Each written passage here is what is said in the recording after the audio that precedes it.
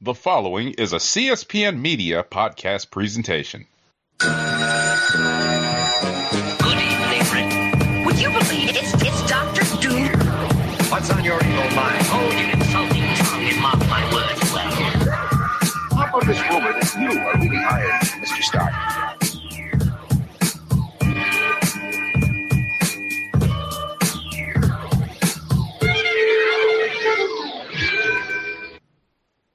Hello, and welcome to another exciting episode of the Click Nation's Comic Book Chronicles. Yeah, that's all I got. Actually, I should have changed that, but whatever. I am your host for the night. There you go. That was weird. I am your host for the night, Roddy Cat. And with me tonight, well, no one.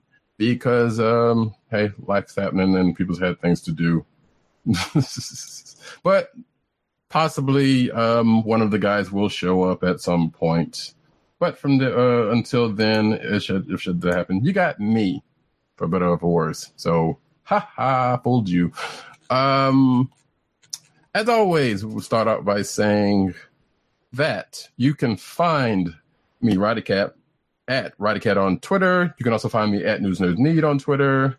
You can also find me at Instagram on CBCaps. That's CBCAPS, where I shout out to Matt Wang, where I post comic panels that I enjoy for the week. I've been slacking on that later, but I'm getting back into it.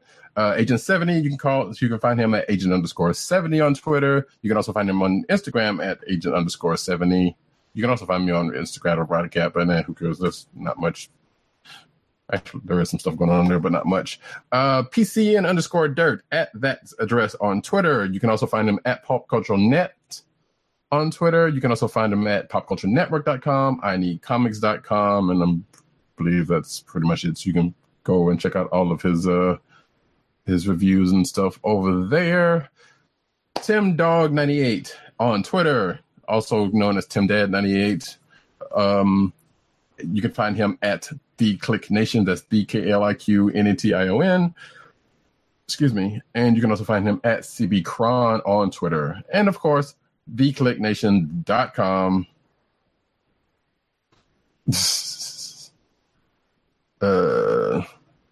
And CBR, where he's putting in work each and every day. So, you can also find this podcast at cspn.us, along with a bunch of other good podcasts and whatnot. Go check them out. There's some good stuff for there. You should really do it. You can subscribe to this podcast on Google Play, Apple Podcasts, aka iTunes. We're on SoundCloud, also under this Cold Slither SoundCloud banner. And you can also go to shop.cspn.us, get some merch over there, help us out, get some nice Comic Book Chronicles swag. I should have worn my shirt tonight, but I did not. That being said, like I said, since it's just me, this is probably going to be a relatively short show. Well, we've got a lot of news. San Diego Comic-Con is going on right as we speak. And there's been news coming out there. We'll probably hit a little bit of it. We got Man on the Ground. Shout out to Matt Wang 97, who's boots on the ground as he always is. So hopefully we're looking to see some good stuff from him. We should probably have him on the show next week if he's around, so we could get his impressions of what's going on. He's always there. And the rest of us, I don't think has ever gone to San Diego because that's not an easy ticket to get into. So, especially if you haven't gone before. But nevertheless, I'm sitting here looking at Twitter right now, which I probably shouldn't be while I'm actually doing the show. And speaking of, I'm going to get into my books, and luckily Agent 70 threw some of his books in, and I can go ahead and talk about that. So the first book I'm actually going to talk about is Star Trek: The Next Generation, Terra Incognita #1. Now, I read this a couple weeks back because we got a review copy of it. But nevertheless, this is pretty much a continuation of the Prime Universe and the and the Mirror Universe stories kind of come together. In this case, we have one Mirror Barkley, Lieutenant Barkley, who at the end of the last okay, I'll get to that in a second, who at the end of the last miniseries kind of stowed away on the Prime Universe. So everyone else went back to the Mirror Universe with the exception of him. And now he's took it upon himself to take the place of one Reginald Barkley in the Prime Universe. He's got held captive in his room. And after a amusing dialogue with himself, he tries to go out and takes Reginald shifts, and he finds out that how different the Mirror Universe, the Prime Universe is, as opposed to his own universe. And he's sitting here thinking that, well, he's going to go and try to take over, and find out it's not that easy to do. This takes, you know what? I wish I could remember around the time that this could take place. But you see, if you know the character of Ensign Gomez, the 1 or 2 episodes that she played a part in, then she shows up in this. So I think this is probably somewhere like season 4 or 5. I don't remember all that well. So, but I like that character. She was amusing. She finally gets some actual respect in this in this issue, because as I recall from the show, they kind of played her off as being a little clumsy and this and that. I mean, she knew what she was doing, but she was a little clumsy and this and that. She spilled some coffee on the captain, and that, you know, that was hilarity. But nevertheless, like I said, she, the fake Barkley and Geordi are trying to help this other ship, this ship that Geordi and I believe Riker once served on, to help them out with some issues that they are having, while this other ship are trying to shuttle some Vulcan emissaries somewhere. And Barkley tries to take some initiative, and of course, you know, the people in this universe don't know the Mirror Universe Barkley. You know, they just think it's the Barkley they know, and they're just kind of keeping him out of his way. And he wasn't trying to hear no about it until he concocted a plan to actually try to get some respect on his name, which kind of sort of worked, looks like, at the end of this. And then ended up going back in his room to talk to Prime Barkley while he's still held up. So I think this is a 5. I know these things are usually like 5 issues, so I don't expect this one to be that much different. I do not know, unlike the last one, whether this one is going to be monthly or weekly. Actually, it must be. Actually, I don't know. I'm going to assume it's monthly, but the last one was like weekly, which I still say I don't understand why they did that. But nevertheless, it's done. If you are a Star Trek Next Generation fan and enjoy Mirror Universe stories from the Star Trek universe, this is pretty much, well, the last 2, I should say. You should definitely go back and get Star Trek Next Generation Mirror Broken miniseries, which was the first one. This is technically the 3rd one out of that. Out of that, but that was an awesome miniseries, and it was basically placed in the Mirror Universe, and it's the only Next Generation Mirror Universe stuff that we've gotten, because they didn't do any during the course of the show. So it sets up all of that, and then the last miniseries was basically where the 2 universes met, and which leads up to, like I said, led up to what's going on in this book here. So yeah, we don't know I don't know where this is going to go, but nevertheless, like I said, it is a good read, and I enjoyed my time with it. And like I said, I love Star Trek. I love Mirror Universe stuff, so this is good. I kind of wish Dirt was on the show, because I'm pretty sure he's already read this too. So hopefully, if he gets on or something, you can kind of tell his impressions of it. So the next book I am going to do. Actually, let me see something here. Let me see what Agent 70 has. I don't know why I keep doing that. Okay. Okay. So he's read a few books, a couple more books than I have. But what I am actually going to do is do another one of my books, and then I'll go through one of his. And that would be, oh, geez. Pardon me 1 second, folks. I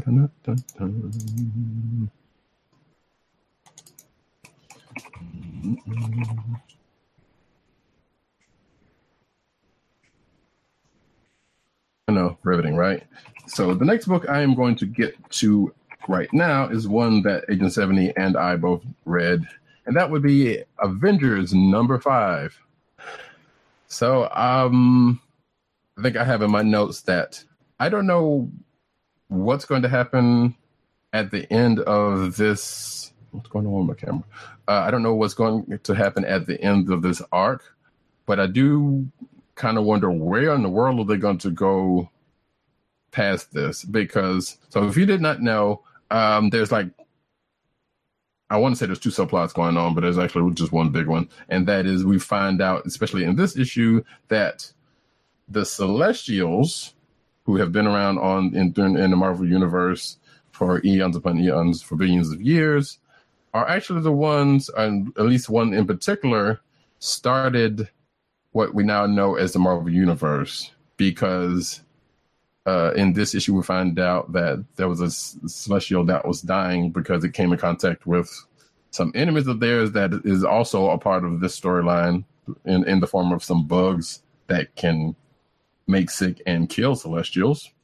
One trip made its way to Earth, started dying, and started basically vomiting and things coming out of them.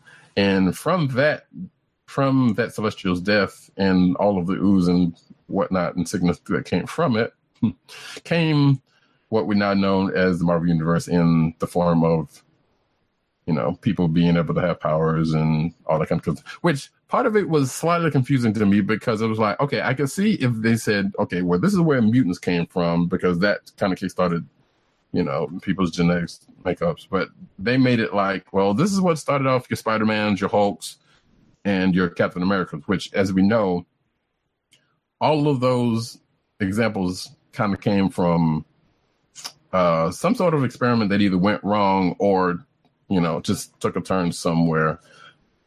So that part to me was weird, but I get what they were kind of going for anyway. So basically, from the groundwork of the dying Celestial came, hey, all of this stuff is happening. All of your powered beings at some point kind of came out of this event. Which, hey, if you were to tell me that Earth kind of, was the byproduct of some sick alien, at this point, I'd probably believe it. So that being the case, this was a pretty good issue. This could be potentially my click of the week. I don't know, because there was some fun bits in it. Like I'm blending too because I actually read issue 4 before I read this.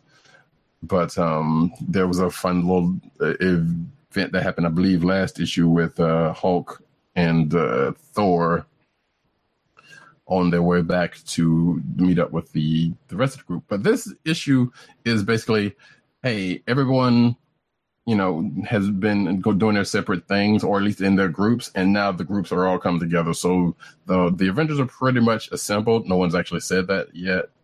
And Loki is still kind of in the background. Cap was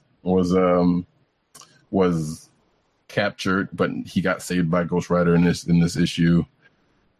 And now the gang's back together and things are starting to come by. And there's even, I won't say how or why, but there's even a reference to giant-sized Avengers, which I thought was pretty amusing during the course of his story and the way they did that. But I pretty much enjoyed this issue for what it was. It's kind of a big, slightly bombastic thing. There's also, actually, in my notes says this also, there's parts of it that kind of reminded me of Justice League, the movie. And I'm like, that's weird. And that mostly has to do with kind of where they are in a part of the story and one particular event that happens while they're in the course of that, which kind of reminded me of Justice League, funnily enough. So I don't know if that was an actual thing or not, or that's just me thinking, hey, this was like this, but that's the case. We don't know. We're going to go, but we'll go with the one way or the other.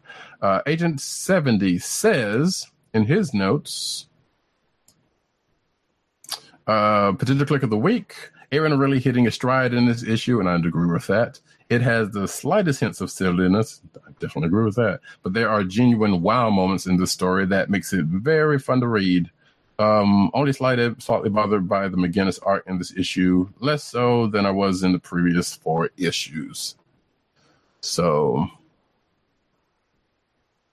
oh no, because that's a different thing. So yeah, that's what Agent 70 says about that. Like I said, I agree with him on some of that stuff because there's definitely some silly parts to this, and it is definitely some interesting moments, which leads me back to what I said earlier about I don't know what they're going to do after this arc, because where do you go from this? It seems a big enough arc that okay, focus camera. It seems a big enough arc to where it's anything after this is kind of going to be a down note, maybe. But then again, this is Jason Aaron. He's done some good stuff in the past. He's also done another thing that I wasn't caring about back in the day. I'm trying to get past that. And speaking of get past that, I'm going to do a couple of other books from Agent 70's pack.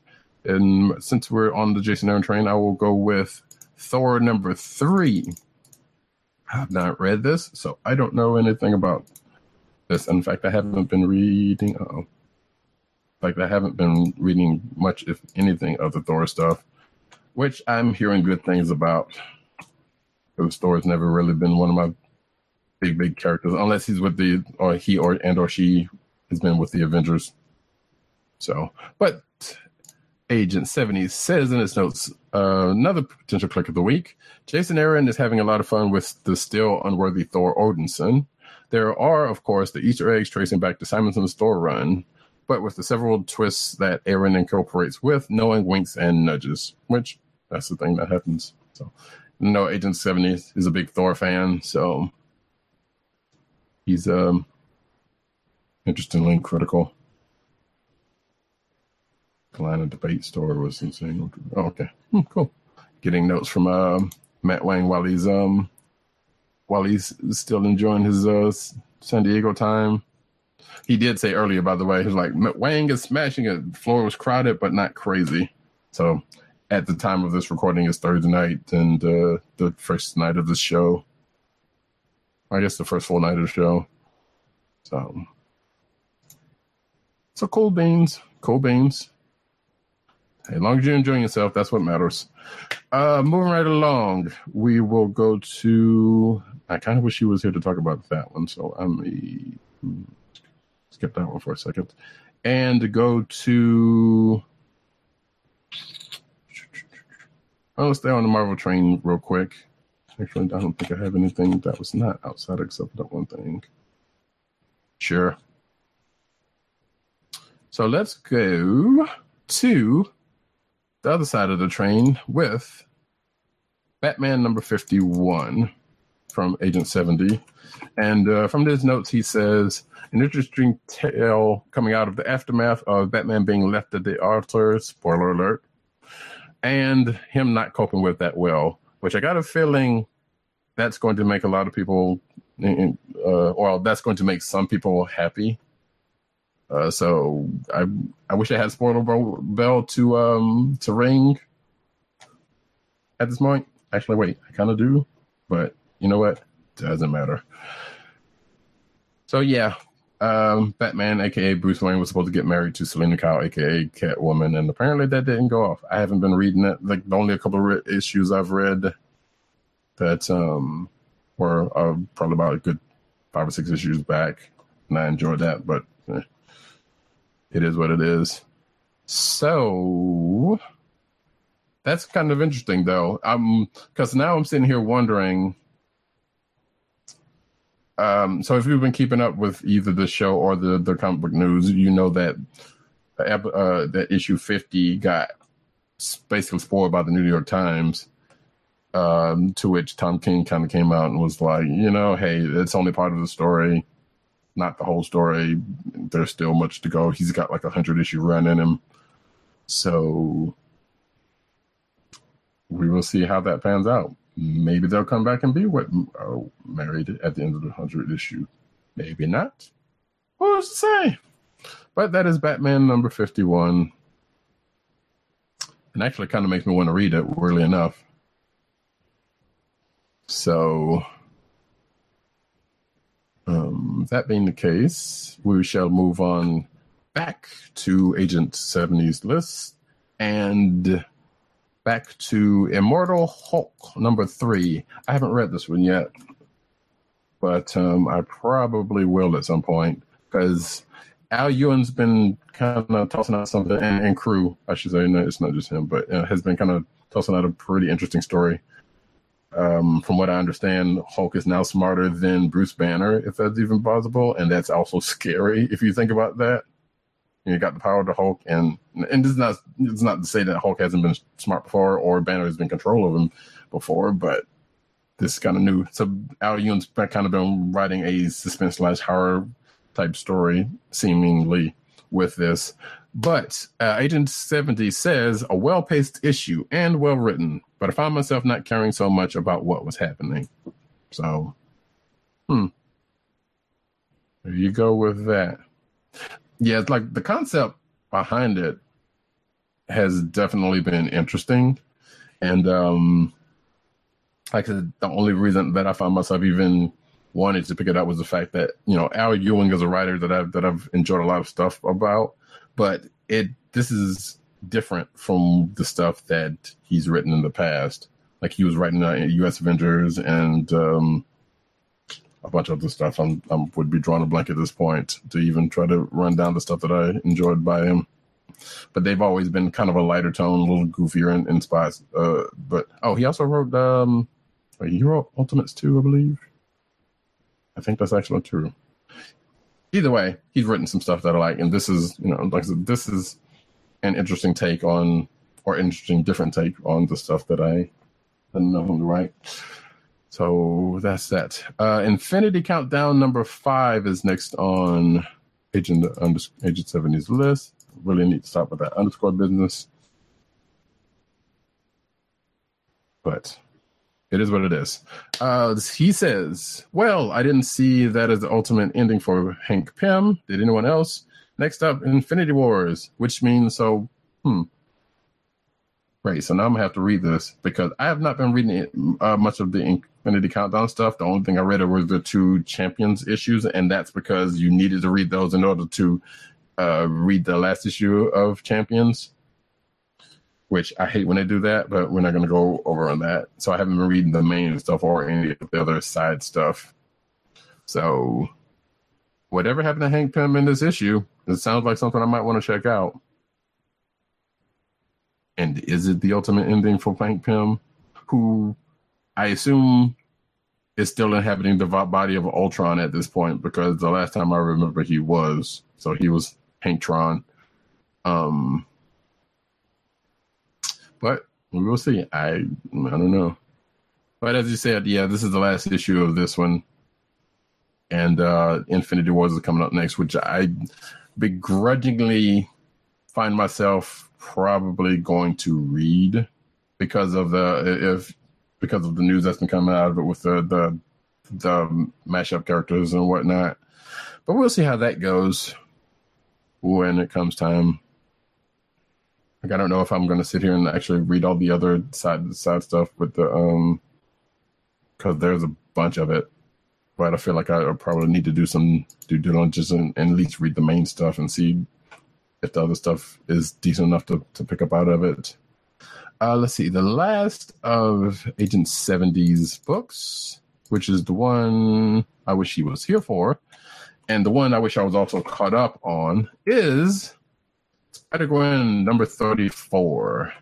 So I am dreadfully behind on this book because things have happened, and there are some books that kind of, like I said, with the in the Infinity Countdown Champion stuff, is like you got to read the other stuff to kind of catch up on it.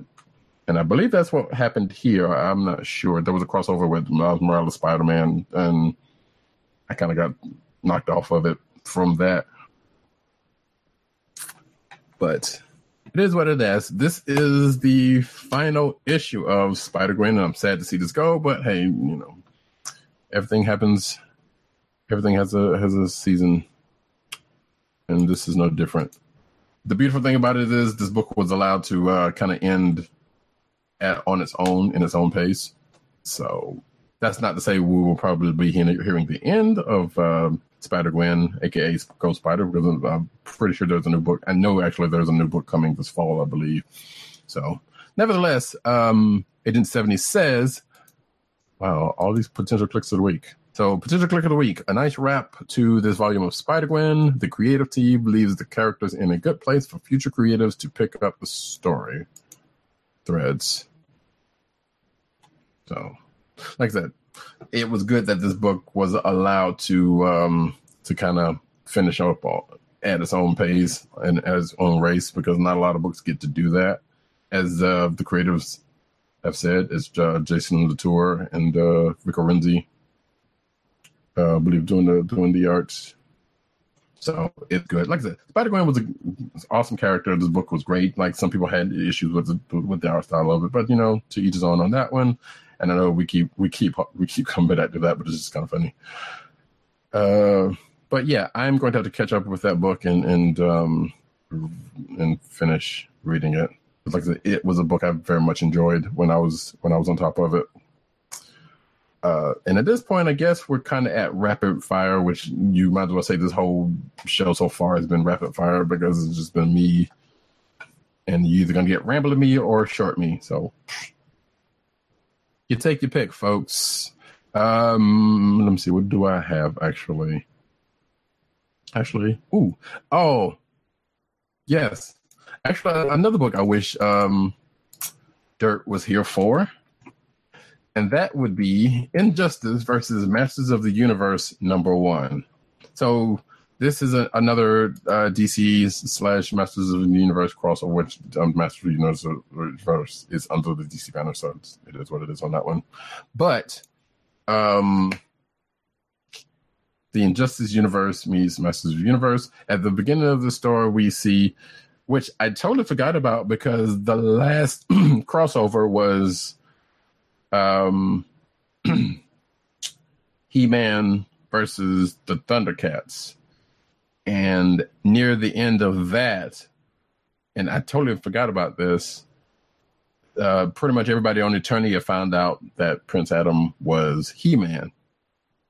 So from that, we go into this one, in that, you see He-Man at the beginning of this fighting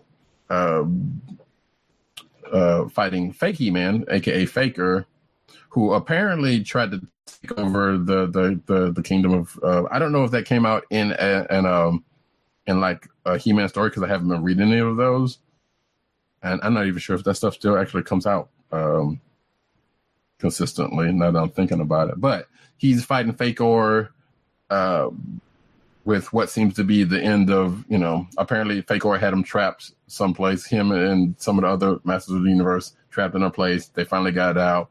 So this is the final battle between them. But come to find out, during the course of this battle, one, people did not know He-Man, the fake He-Man, was Faker until it got exposed. And two, they liked him more than the actual He-Man, aka Prince Adam, as we see in the beginning of the story, which causes Adam to kind of have some doubts about himself, which his mom, Queen Marlena, who is from Earth, if you did not know, tries to cheer him up a little bit.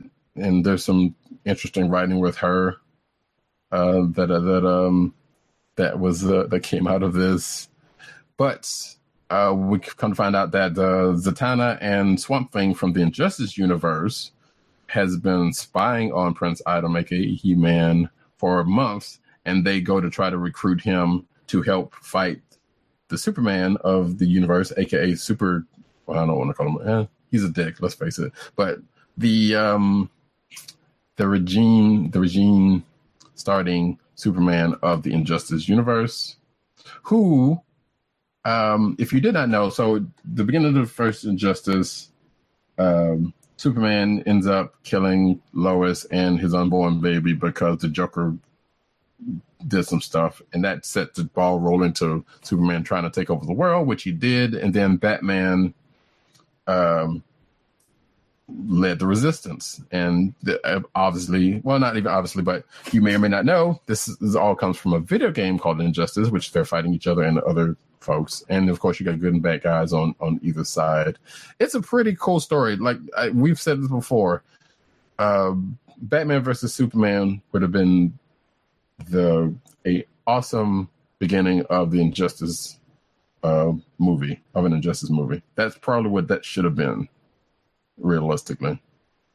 But we got what we got, and we got what we got. So if you're interested in what I just said about Injustice, you should check that out. So they've done Injustice, and that got to a point. Then there's Injustice 2, which I think is still going on right now, where they had Superman in captivity. Then Brainiac tried to take over, so they had to let Superman out to fight Brainiac.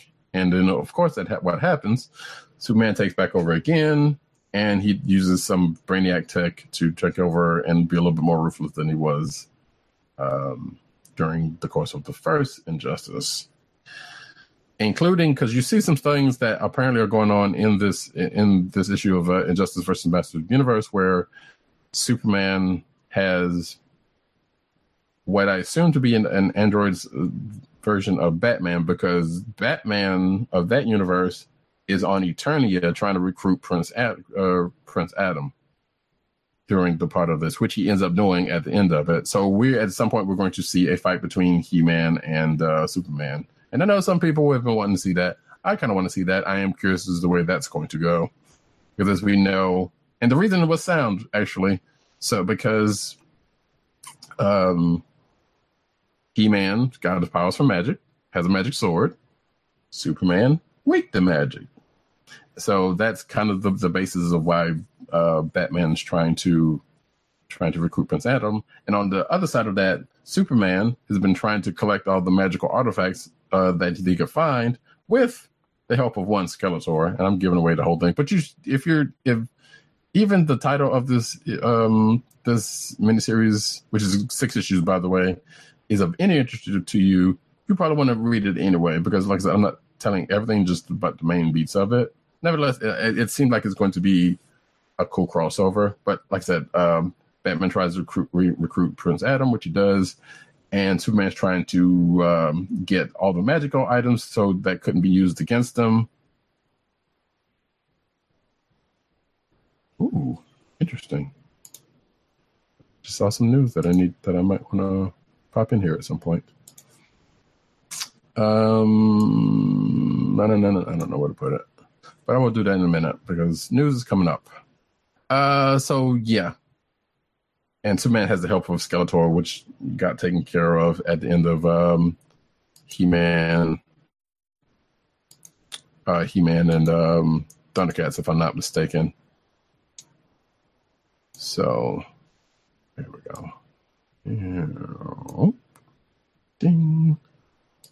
So I kind of love this crossover. Was actually pretty. I mean, well, it hadn't really started in full yet, because at the end of this issue, someone else comes into the picture, because there's another little subplot that I didn't actually mention. But if you know anything about the DC universe, you can kind of speculate that as to where that's going, especially with what I've told you so far, because there's someone that's not going to sit idly by and just, not be a thorn in the side, which is also probably going to lead into both camps teaming up as opposed to fighting each other. I'm quite sure of that. But that is Injustice versus Masters Universe #1. I'm hoping this comes out pretty good. I did say in my notes that I'm being curious to catch up on the Masters of the Universe comics, which I know there have been. I don't know if there's a current ongoing or not. And the Injustice stuff, because the Injustice stuff is actually, from what I remember reading from the first one, and the game's also pretty good if you like fighting games, is a pretty cool story, and it kind of goes places. But I didn't read a whole lot of it, and I hadn't read any of 2. So the stuff that I told you about, Superman retaking over and whatnot, I only knew just bits and pieces about. Oh God, what's going on? So there is that. Check it out if you wish. Last but not least is, and this is going to be very brief because I kind of skimmed this, admittedly, and there's a couple of books I wanted to get to that I didn't have a chance to, and that was Star Wars Poe Dameron #29. So basically all of this is the last few issues has been Poe's version of catching up to the last couple of movies, that being Force Awakens and Last Jedi. In this issue, we see what the rest of Black Squadron was doing during the course of Last Jedi. I want to say before a certain part, but I'm not even sure. It's not even clear if all of them were even around, with the exception of one was even around. But we see Snap Wexley and a couple of the other folks on a mission for some folks that is going to continue, obviously, next issue of this. So, as things tend to happen in Star Wars, they go there, some things happen, and it goes away, let's just say. And this one kind of was a little more cut and dry from what I saw, though. So it didn't go as bad as what, say, the main Star Wars crew would normally get into, but some things happened. So I won't go into that because, like I said, I just skimmed it. And that, folks, is that for the books for this week. And we're now going into the clicks of the week before we get into the news. No sound effects, folks. So, Dirt happens to put his in the ring, and I spelled that, with Encounter #5. So, Encounter is a book from the All Yeah Comics crew of Franco, not James Franco, of Balthazar and Franco, and this is a kid-friendly book. And I guess what he says here is from the writers of the All Yeah Comics, it's an all-ages book about a shape-changing alien and his dog. Which I remember seeing a couple of these issues, but then I haven't read any of them. So it's a cute-looking book, and he was saying that he had to drive to his son who was at summer camp because he didn't want to wait. So that's saying something right there, because granted, hey, kids are they are about comic books, but if it's just like some of us, older adults, like there are certain comics that was like, you know what, I can't wait to read this, so I'm gonna put it at the top of my list, and or try to get to it as soon as possible. He also says if you read the Tiny Titans, it's kind of the same flavor. Which the All Yet comics kind of have that all ages flavor to it, and it's cute and kind of fun, and that from my remember, it doesn't get too serious, but it's a good all ages book from what he says. So there's that. No one else put in their clicks of the week, and mine, I just may end up going with Avengers #5. I enjoyed Star Trek Next Generation's Terra Incognita a good bit, enough to where I read it twice. But it's, like I said, you kind of have to be there for that one. And it's not like there was a whole bunch of action that happened to it, but it was just a pretty decent Star Trek Next Generation story with a little twist in it with the Mirror Universe Barkley in it. But Avengers 5 definitely had some good moments in it. And as Agent 70 said, some wow moments and whatnot. It made it a pretty fun book in its own right. So that, I think, is going to be my click of the week. And actually, I'm going to put this other book in here while I'm thinking about it. I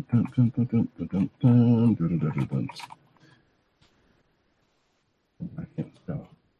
So we move on from there into, well, before we do that, actually, we need to do an ad read. And boy, my voice is going to feel really bad after this night. Let's see. First ad read of the night is going to be for Amazon. Keep our podcast free by shopping at Amazon. Visit cspn.us, then click the Keep Our Podcast Free link at the top of the page. From there, scroll down and click the Amazon link to shop. Purchase items from Amazon as you normally would, whether it's books, music, electronics, jewelry, apparel, and etc. Apparel, jeez Christ. For every purchase made on Amazon through a link, Amazon sends the CSPN a payment that helps us keep the Comic Book Chronicles podcast free for our listeners at no extra cost. I'm going to add here Prime Day just happened, and I think there may be a couple still deals lingering around. Maybe not. That was a couple of days ago at the time of this recording. So, but you never know. You should go check it out anyway. Amazon.com through CSPN.us.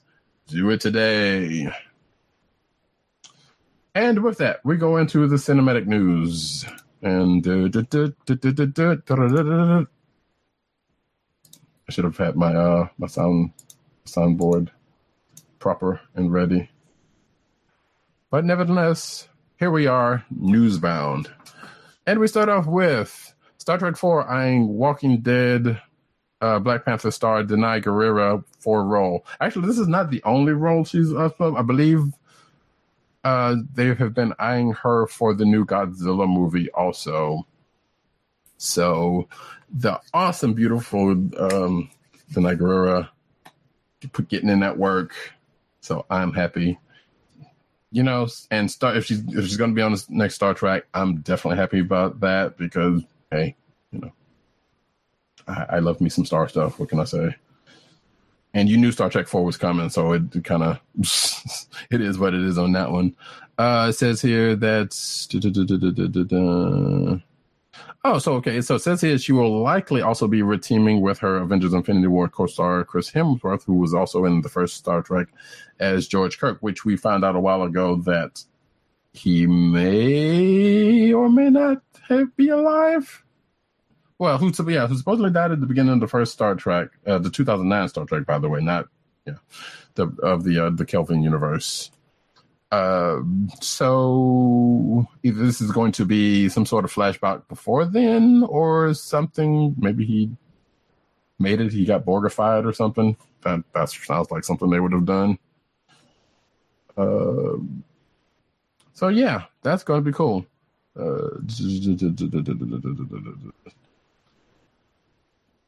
I don't know. Those movies have been fun. They've been definitely different from the older Star Trek movies, but they've been fun.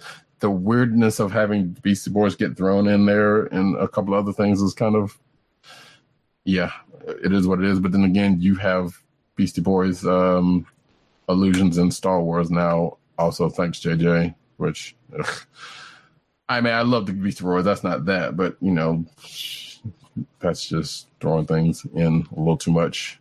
Nevertheless, moving right along, Spider-Man Into the Spider-Verse's Green Goblin is a glimpse at how gorgeous the movie is.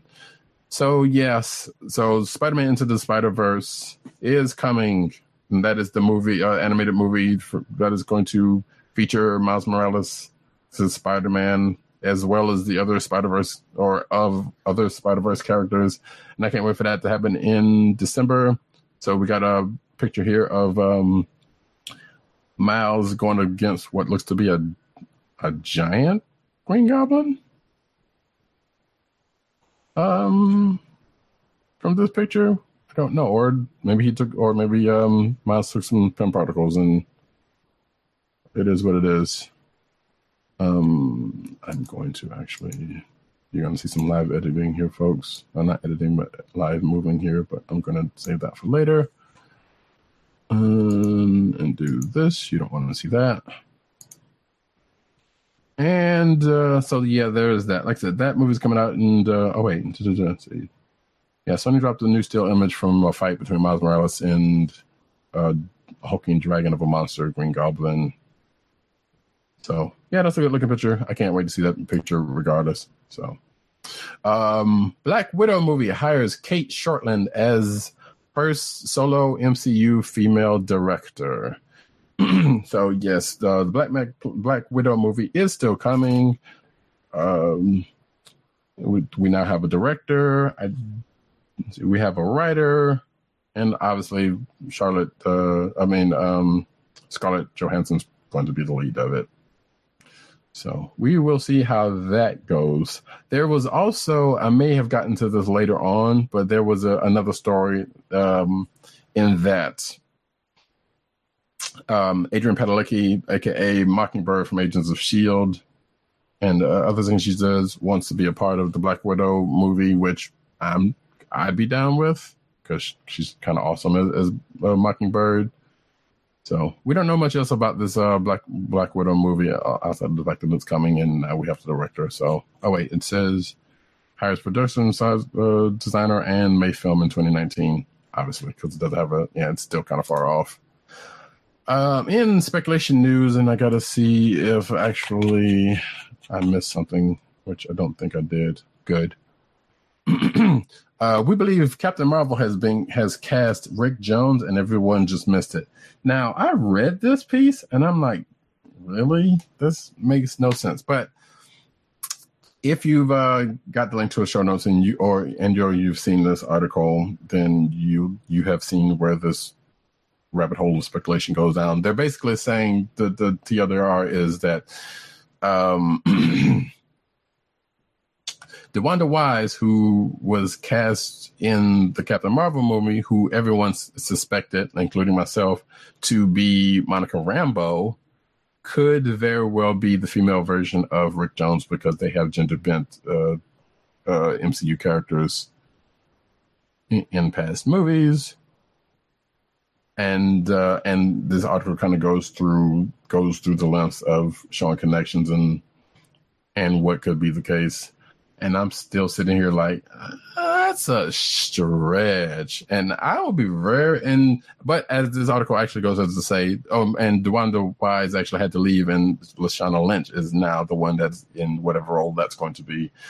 But this article does say that, well, if it is Monica Rambeau, then she would be much, much older by the time Infinity War, the next Avengers movie comes by, which I'm sitting here like, well, so would Captain Marvel, that being the case, because Captain Marvel is set in the 90s and Infinity War is like 2016, 2017, something like that.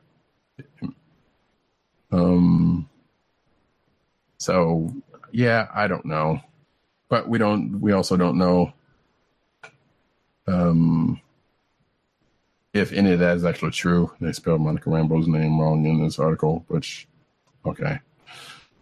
So anyway, and if you did not know, Rick Jones is a long-time Marvel character. He has had ties to Hulk, the original Captain Marvel, aka Marvel, and I think that's also where this person is linking that to this Captain Marvel, in a sense. Except for I don't think it'll go down the same way because his link to Marvel was an actual link. But hey, we'll see. I've spent way too much time on that article. Cloak and Dagger EP teases classic comic book villains for season 2.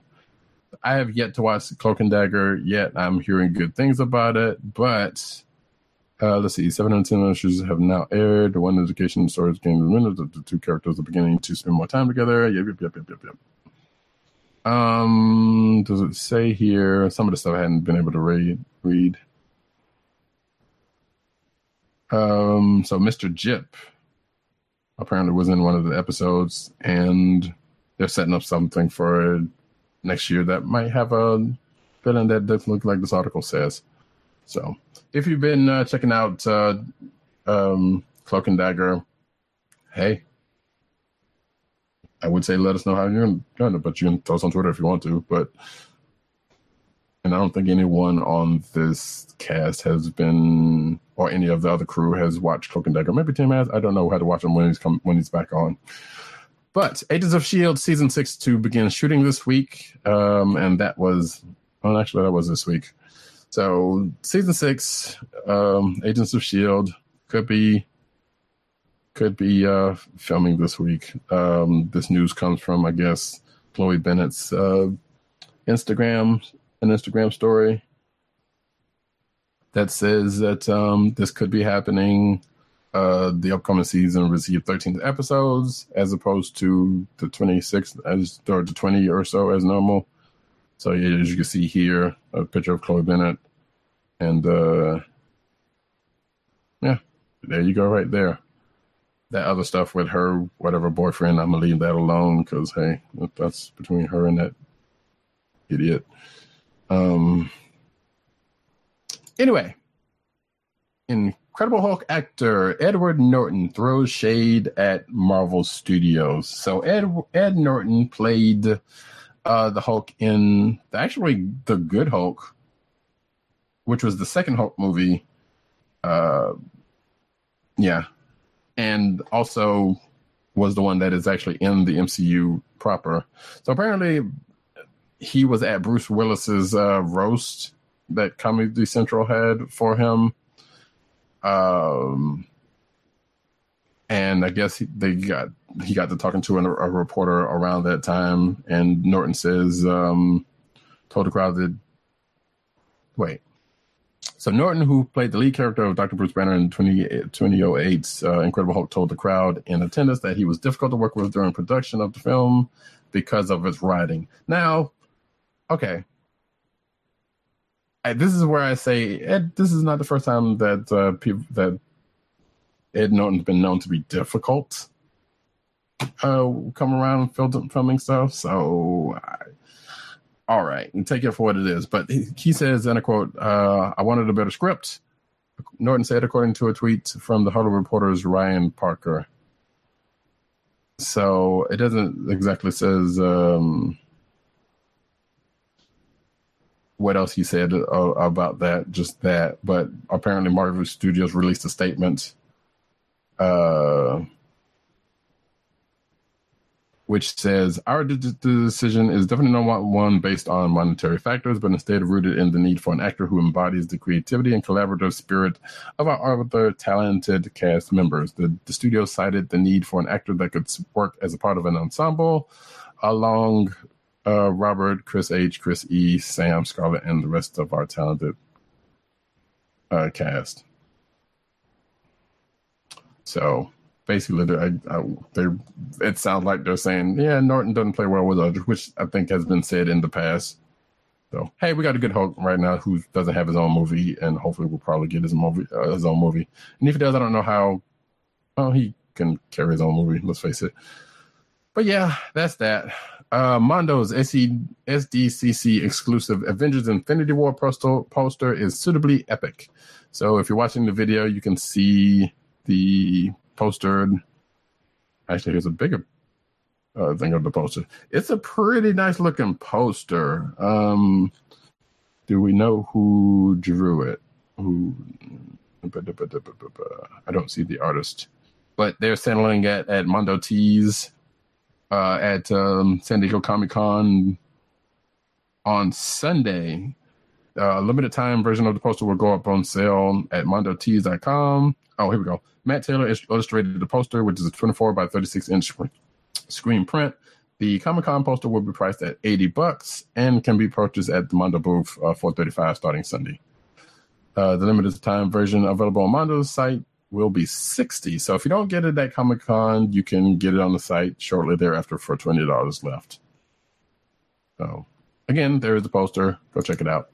Iron Fist Season 2 motion poster teases the Steel Serpent. So yeah, there's a tweet from the Iron Fist. I hope I actually did say Iron Fist, but the Iron Fist Twitter account with the Iron Fist logo in neon. And Yeah, features a green neon sign for the Iron Fist logo. We get a hint of season 2 story where the neon sign abruptly highlights the red logo of the Steel Serpent, the sworn enemy of the Iron Fist. So there you go. I am still trying to work my way through the first season of Iron Fist, and I still haven't watched Luke Cage season 2 yet. So there you go. I think Agent 70 has watched Luke Cage, and everybody else, well, anybody who's actually cared to watch it has watched it already. So more Iron Fist news. Iron Fist season 2 release dates revealed. Misty Knight joins cast. So as some of you may know, Misty Knight is a one-time lover of one Danny Rand, aka Iron Fist, and has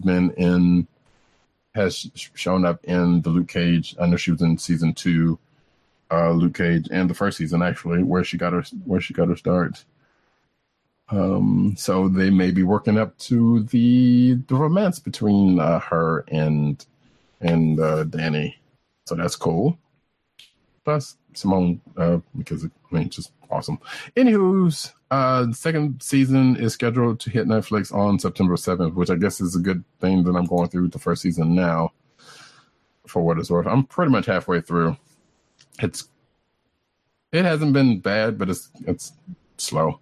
Fox shareholders sues to stop Disney merger. So yeah, that's still up in the air, folks. Disney's trying to buy up the world, aka buy up Fox, so we get the family back together again and other things. But apparently, a Fox shareholder is trying to stop it for some odd reason. Well, 21st Century Fox shareholders are poised to meet on the July 27th, which is coming soon, to discuss Walt Disney's bid to purchase the majority of the company's assets. Not everyone under the Fox umbrella appears to be on board with the House of Mouse. According to the Hollywood Reporter, Robert Weiss is leading other Fox shareholders in a lawsuit filed with Delaware Federal Court, which alleges that a proxy statement filed on June 28th omits or misrepresents the company's financial projections and the data underlying financial valuation analysis from Goldman Sachs and whatever legal shit and financial shit, trying to get some more money out of it, I would imagine. I don't know. One way or another, this is going to come to an end at some point, whether it be by Thanos or gobs and gobs of money. Stan Lee and POW Entertainment launched new comic series Workforce. So if you've been keeping up, there's been, and I know there's at least one other, well, that's not Stan Lee Watch, technically. This would probably be a part of Stan Lee Watch. So you know that there was a lawsuit from Stan Lee against POW Entertainment, and we talked about that last week as to how that played out because he dropped the lawsuit and POW kind of came out with a statement. Apparently they're still working together though, because as reported by Deadline, Stan Lee's Workforce will debut on the 17th, which is already passed, at therealstanley.com, with new chapters released every Tuesday and Thursday. Details are scarce, but the trailer indicates a motion comic voiced by Lee. Following the day in the life of writer, creator, movie star, and now boss, Stan Lee, Workforce chronicles the comic adventures of the comics legend and his team of super-powered office mates as they battle adversaries ranging from interdimensional monsters to sentient copy machines. So, yeah, so this is like right after the lawsuit got dropped and a couple other things. This article brings up something else that happened, a claim that happened with all of that I didn't know anything about his blood being used and put into ink for collectibles, whatever. I don't know. The whole Stanley thing has been a wild ride, and hopefully probably slowing down, not unlike the man himself, hopefully. Henry Cavill reveals which Superman comic he wants to adapt. And actually, I took a read to this. And it is Superman for Tomorrow, looks like, which is Superman 204 through 215. Looks like Cavill was talking to some folks, and I guess they asked him which one he wanted to do. I've not read this because I'm not too up on the Superman, all the Superman stories. I read some of them, but not a whole lot. So I don't know what this For Tomorrow One is, which is luckily this article says so, and it says the storyline took place 1 year after the vanishing. I still don't know, where 1 million people disappeared from Earth, including Superman's wife Lois Lane. Superman had been talking over his issues with a fatally ill priest, Father Leon, since the vanishing. Eventually, he traced the effects of the vanishing to a Middle Eastern country whose tyrannical leader has a superpower being working for him. Yada yada yada. This is a Brian Azzarello story with generally doing art. I don't know. I'm actually kind of curious to go back and see what it's about. Boy, it would be great if DC had a Marvel Unlimited style archive. I would probably pay for that because there's a lot of DC stuff that I am not up on, and I don't feel like continuing to buy something by graphic novels. Trades for that. Moving right along, supporters of the Snyder Cut launched suicide prevention fundraiser. So, when Zack Snyder was forced to exit due to some family issues, it was not necessarily known at the time why he did it, but I guess at some point, come to find out that a family member of his committed suicide. The fans who wanted the Snyder Cut found out about this and started a fundraiser by utilizing the hashtag 5for5, which calls for $5 donations from fans. Thus far, the campaign has hit $1,000 in donations, and Snyder himself has taken notice and thanked those behind the 5for5 campaign on Vero. No one uses Vero anymore, so I don't know if anyone actually ever saw that. So that's interesting. I don't know. That whole petitioning for the cut in the first part, I've got thoughts on that. I'm just gonna let that go though, because this was a good thing. Let's just focus on that. So moving right along, Black Canary Huntress Renee Montoya, Cassandra Cain to anchor Birds of Prey movie, which we talked about a little bit of that last week. It is in development. So we get to see Renee Montoya and Cassandra Cain on the big screen. So that's awesome. Which I know there's been a version of Renee Montoya in Gotham, which I have. And Harley Quinn, played by Margot Robbie, is going to be. So I was right in that she was attached to this. And it says here in this article that it's unclear whether Renee Montoya or Cassandra Cain will bear their superhero identities of the questioning Batgirl in the film. Stay tuned for that. Aquaman's Black Manta has been trolling fans on social media. So Yahya Abdul-Mateen II's Black Manta warned he's not the primary antagonist of the Aquaman film, but I guess he was in talks to JoeBlow.com, a site that I had known very little about outside of being a rumor site. When asked about the sound of his voice in the film, he says, I do some things with it, but we're still working on what it's going to be, which is funny because I posted something on my Twitter. I'm not sure if anyone's seen it, but my Instagram and my Twitter, I kind of teased the fans and said that I was leaking the suit as well. So, okay. So apparently he said all that, but just trolled them by putting up something else that was funny and kind of dickish, but actually more funny than anything else. So yeah, that happened. That's funny. Supergirl season 4 cast Sam Witwer as Agent Liberty. Man, I need to catch up with some of these shows. So Sam Witwer, aka the voice of Darth Maul, aka of was he in He was in Supernatural. Not Supernatural. Being Human, the US version, if I'm not mistaken. Yeah, sure. Yep, there we go. Being Human one time. He's done some other stuff. I didn't know he was in Smallville. I didn't stick around for Smallville enough to do that. But again, voice of Darth Maul in the Clone Wars and Rebels, and another actual movie that Star Wars movie that came out quite recently. By the way, if you did not know. So yeah, Supergirl, excuse me. Still going strong, thankfully. Supergirl, I think they're trying to do Red Sun's Superman next season. and I guess this is a part of that. Red Sun Superman as a story I have not read, but I have it. I should read it because I hear it's pretty good. So yeah, there you go. Batwoman series in development at the CW because of course it is. What's one more Arrowverse show, right? And now they're actually getting into the Bat family proper.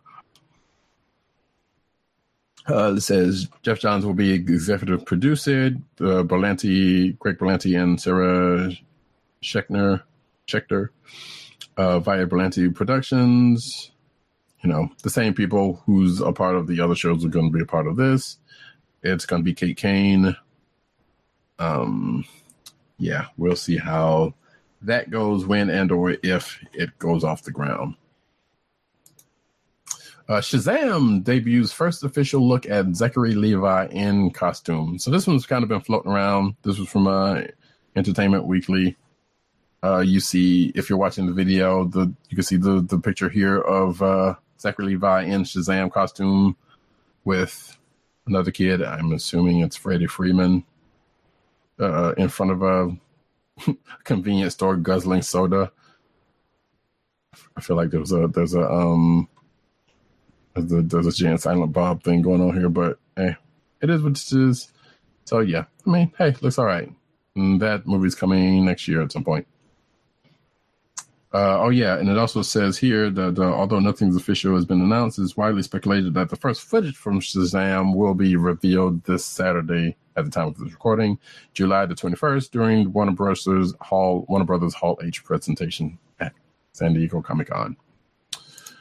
Doctor Who season 11 trailer brings in Jodie Whittaker's Time Lord. So earlier tonight, as of this recording, I just saw the last episode of the 10th Doctor, where she comes in, and it was pretty interesting.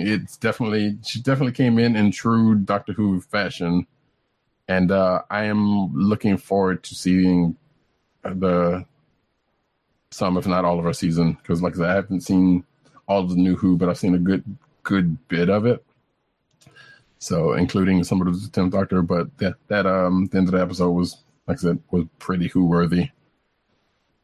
And I haven't watched this trailer, so I don't know if it plays on that, which I would assume it did, given the way that ended. There's been clips of it around. So, excuse me, sorry. 12th Doctor was 12th Doctor. She is the 13th Doctor. I know it's hard to keep all of that.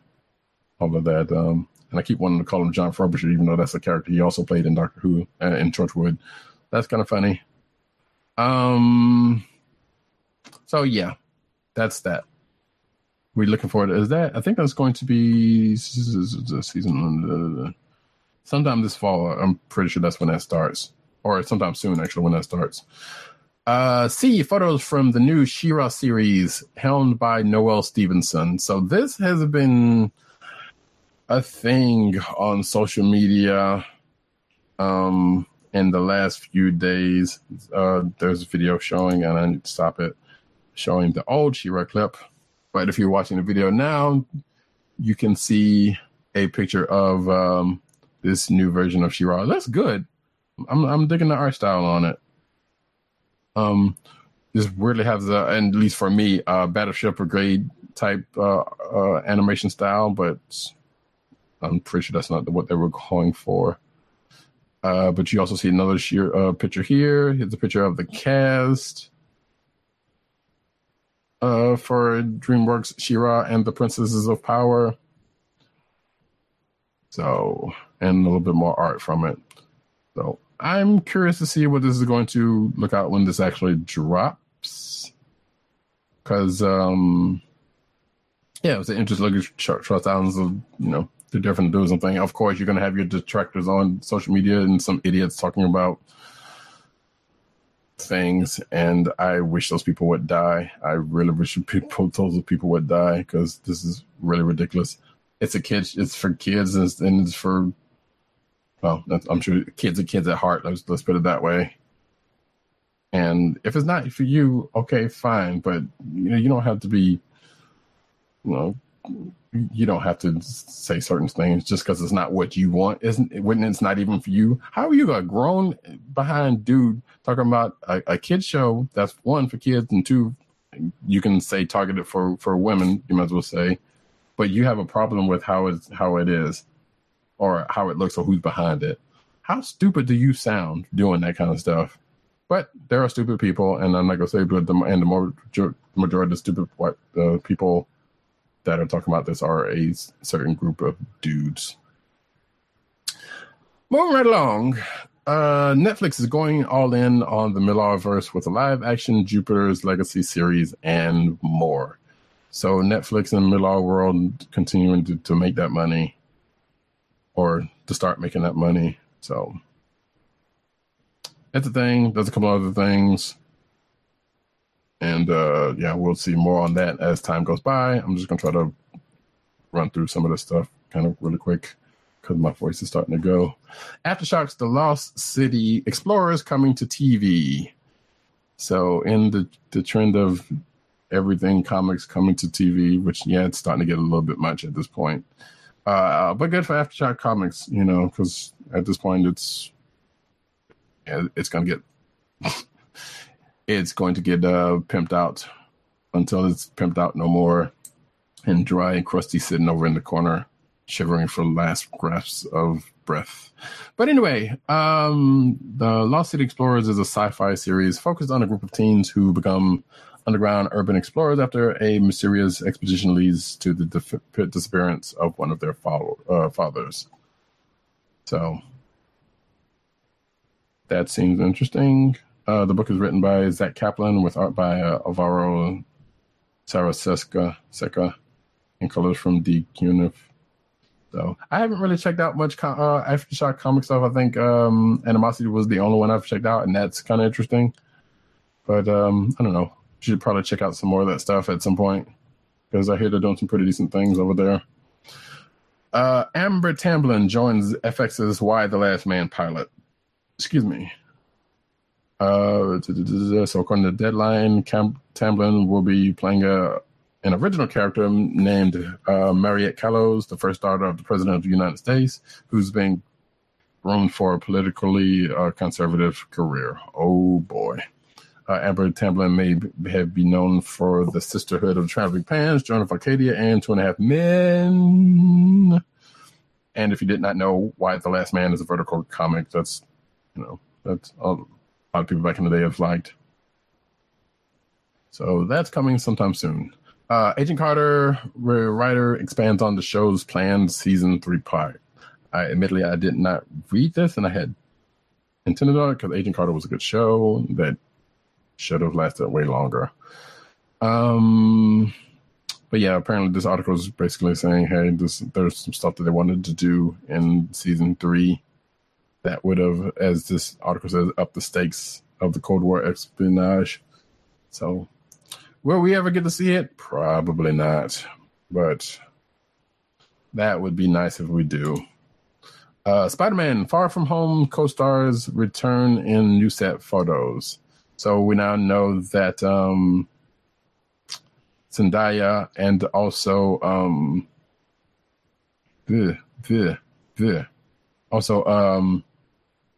I'm drawing the blank on dude's name. That's very good. Jacob Batalon, who played Ned. There we go. Who played Ned, are going to be back for Spider-Man Far From Home, which, surprise. So yeah, apparently this was an Instagram story from Zendaya's account that shared that. So cool. It looks like that movie's coming out next July 5th. 2019. Cool. Last in cinematic news, I believe it is. No, it's not, because that's right. There's a couple other things. The Dark Knight is returning to theaters for a 10th anniversary IMAX re-release. Yes, The Dark Knight, which was sadly Heath Ledger's last movie, but arguably the best or a great version of the Joker. Which basically made that movie because, let's face it, those Dark Knight movies were decent, but they were not great, personally speaking. I say that. And I love Christopher Nolan. I keep saying that. So they were decent. The best part about Dark Knight was definitely partially due to this Joker. So yeah, that's a thing. But it's let's see. When is it coming back? The film will be screening at California's AMC Universal City Walk IMAX, New York's AMC Lincoln Square IMAX, San Francisco Metreon, and Toronto's Ontario Place Cinesphere IMAX. Tickets for the limited engagement go on sale Friday to July 20th, which is tomorrow at the time of this recording. And I've said that. I wish I hadn't. I'd die for every time I've said that. This episode. Some news I just saw right before starting this. Star Wars: The Clone Wars to return with new episodes. So apparently, Dave Filoni's talks with StarWars.com, obviously, about finishing the classic anime. So yes, so Star Wars: The Clone Wars, which is, if you're a Star Wars fan, you should go check out that series because it's awesome. Rebels is also awesome too, and I'm saying that as unbiased as I possibly can. But Clone Wars is the deal. It did 5 seasons, and then it did kind of part of a 6th, which I believe is still on Netflix, so you can go check all of that out. And there were some absolutely great stories in there, but they never did finish that 6th season up. So this is basically them saying it looks like they're going to let's see. It's going to finish that up. So just announced by Dave Filoni at San Diego Comic-Con during the 10th anniversary celebration of the beloved animated series, The Star Wars: The Clone Wars, will be returning with 12 all-new episodes on Disney's direct-to-consumer streaming service, of course. Created by... Wait. Okay, whatever. The show first aired in 2008, became entry point. Yep. We are you. By this time, you should know what the Clone Wars is. If you don't, again, Netflix, go hit it up. But like I said earlier, they never finished it, and now, it says here, the Clone Wars ended after 5 broadcast seasons, which is true because basically season 6, or what they called season 6, were basically some lost episodes and stuff that they, kind of finished with. I think probably kind of came in other parts of the season, I want to say, because it was a little disjointed. A few post season 5 episodes were later released as Lost Mission. Okay, so that's what that is. And like I just said, but the story wasn't over. Fans have clamored for Disney and it was finished, and that's true because there were some questions I still have with how that ended up. So apparently that was not season 6, that was season 5. But I want to say that the DVD kind of built a season 6, and that may or may not work, or I'm just completely wrong. Regardless, Clone Wars is coming back. That's awesome. They're going to finish the fight. Shout out to Halo. Cool beans. I cannot wait for that. Does it say when that's going to happen? It just goes into, it probably does. But regardless, stay tuned for that. It's going to be, that's going to be cool. More Clone Wars is always a good thing because, like I said, there was some good stuff in there. Some Iron Fist news to kind of round the stuff off. Alice Eve to play Daredevil foe Typhoid Mary in season 2. Alice Eve, actress who I don't want to say best known, but you've seen her in Star Trek Into Darkness as Carol Marcus. At least that's where I know her from. She's playing on a bunch of other stuff, so I don't want to just limit her to that. So she's playing Typhoid Mary. And knowing what little I know about that might be a pretty decent pick. I don't know. So, a Daredevil character coming into Iron Fist. Sure, why not? That tends to happen. And apparently they're still updating that story. So it is what it is on that one. We are now going into the comic book news, and holy crap, it is going on some time here. Doc Ock gets Superior again for new title this October. So the Superior Octopus will return in October with his own series. I assume some of this kind of came out of Amazing Spider-Man or Spectacular, one of the two. I don't know because I haven't been reading either of those books. But apparently it says here that Octavius was last seen in Amazing Spider-Man 800, taking the pseudonym of Elliot Tolliver to teach at Horizon University after seemingly turning a good new leaf. Superior Spider-Man was a great book. I enjoyed it, and then I just dropped it near the end because, or at least at the end, I should say, when it was about to end, and I never did really go fully back into the Spider-Man stuff. No word on the creative team on this one, but apparently we will find out more on Friday, July 20th at San Diego Comic-Con. So stay tuned next week where we'll probably have more San Diego Comic-Con news. Carol Danvers' Secret Origins Unfold in Life of Captain Marvel #1, which that came out this week. And yeah, we're going to get a little bit more origin story apparently. Or I guess more origin story than we've had from Carol previously. So, like I said, Margaret Stoll, who's been writing Captain Marvel, the last volume of Captain Marvel, is writing this with art by Carlos Pacheco and Marguerite Savage, covered by Julian Totino Tedesco. That's out there right now, by the way, if you want to go check that out. So, because that came out this week. Infinity Wars acts as an alarm clock for... there was also... I don't know if I have it in here. I hope I do. It's the next one up.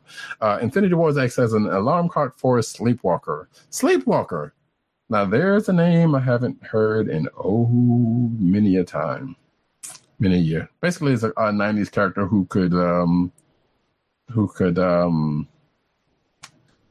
float through other people's dreams. Not unlike Doctor Strange. Not unlike... Night Mask from the new universe. But regardless, neither here nor there. This is being written by the hometown team of Chris Sims and Chad Bowers. At least I don't know, Chris may have moved, but Chad's still here in South Carolina. But regardless, that's going to be on sale. Oh, and the art will be by Todd Knock, which, hey, Todd Knock is a dope artist, so that's cool. It will be on sale October 3rd. And is this a one-shot? I think it is going into Infinity Wars. Oh wait, Sleepwalker 1 and 2 arrives in comic shops in October. So doesn't say here whether it's a limited or a miniseries. But regardless, if you're of a certain vintage, you know who Sleepwalker is, and yeah, we're going to get a bunch of books coming out of Infinity Wars. Speaking of which, Ghost Spider coming to the Marvel Universe. So Ghost Spider is the heroine known as Spider-Gwen. And I'm going to go ahead and tell you something, folks. Mama called her Spider-Gwen. I'm going to call her Spider-Gwen. So they gave her, during the course of the Spider-Gwen comic, they gave her a new code name to go by. She's still going to be Spider-Gwen to me. Thank you very much. But she's getting a new book. As I said earlier, which was going to happen. And that is going to, they'll be talking a little bit more about that also on the 20th at 12:30 during Marvel's panel. So, yeah. But basically, hey, Ghost Spider's getting a new book, a.k.a. Spider-Gwen, coming out sometime this fall, probably. Which again, Spider-Gwen ended this week with issue 34. So kind of figured that was coming. Good stuff. I know I saw a tweet from one Tim Dog 98 hoping that with these other news like Ghost Spider and whatnot, that we would get some news about a new Miles Morales ongoing. But as far as this recording, I have not heard a thing. But anyway, X-Men Black series coming this fall. So keep in mind that I think Gold and Blue are both ending and X-Men Black is coming. So go figure that. So here we see an image of Magneto titled Hearts of Darkness. The image features Magneto, like I just said, which recently led a dark version of the X-Men and Uncanny X-Men and has since shown up in both blue and gold. So, yeah, I'm assuming Magneto's going to be needing another team as far as that goes. Marvel revised What Ifs with a series of one-shots. So this is amusing to me because I used to enjoy What Ifs. So What Ifs, if the name doesn't say or tell you anything, were basically mostly one-shot stories, but it was a series that was from back in the 80s and 90s, or actually 70s through 90s, probably, where, okay, so you had like, hey, Infinity War ended this way, but what if it ended another way? What if, as this picture suggests, what if the Punisher was Spider-Man? What if someone else took the mantle of XYZ character? What if Captain America was president, which I believe actually came true, which leads me to what I'm about to say, in that this was a series that had a lot of stuff like that.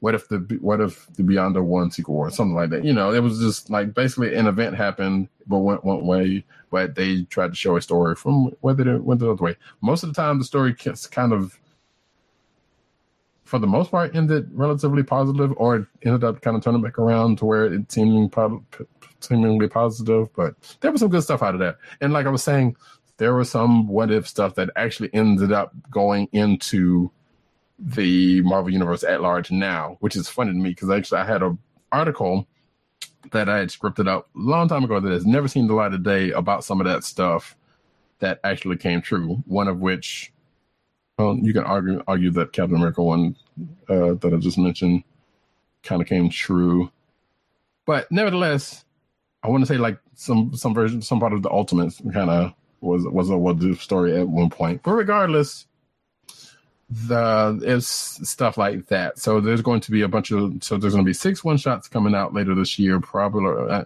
obviously around the time of Infinity Wars. Whether they'll have anything to do with that or not remains to be seen at this point because it doesn't say so here. But it says the first 2 titles will be released will be What If Spider-Man and What If X-Men. These titles will explore what would have happened if Flash Thompson became Spider-Man. Like I said, that kind of stuff's what happened earlier. I feel like there was a story about that already. Could be wrong. I don't know. I will have to check Marvel on Never to see what's out there for that stuff. But yeah, Flash Thompson became Spider-Man instead of Peter Parker. What if the X-Men lived in a digital world? Really? Like, don't they do that now?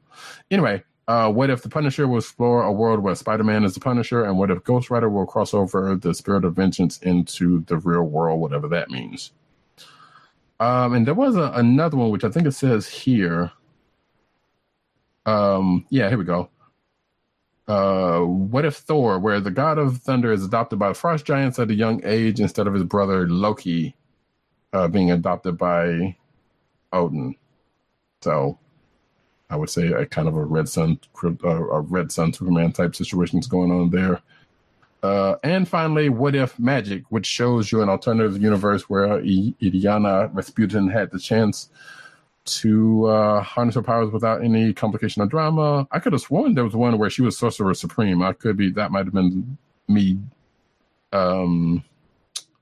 inferring that from the picture that I saw. But there is that, and I guess we have some pictures of it. As you can see here, they're relatively big pictures. So there's the Ghost Rider one, and there's the Thor one, and so this was the picture that I saw, and yeah, so looks like she could be Sorcerer Supreme. They're just not saying that because that's Doctor Strange's cloak. But yeah, so those are coming. I'm definitely probably going to check out a couple of them, or may even check out all of them, because those what if stories are usually kind of end up being kind of sort of interesting. And again, some of them ended up folding back into the Marvel Universe at large. I should probably do that article. Loki just revealed the shocking origin of the Marvel Universe. So this kind of goes back to Avengers number 5. So we kind of already talked about that. So So I will move along on that because I pretty much told what happened with that. Marvel's Punisher relaunch delayed as series gets new artist. I did not know there was a new Punisher coming out, but sure, why not? Simon Kudransky replaces the original solicited artist Riccardo Bichelli. So apparently that was an announcement that came out in a weekly newsletter.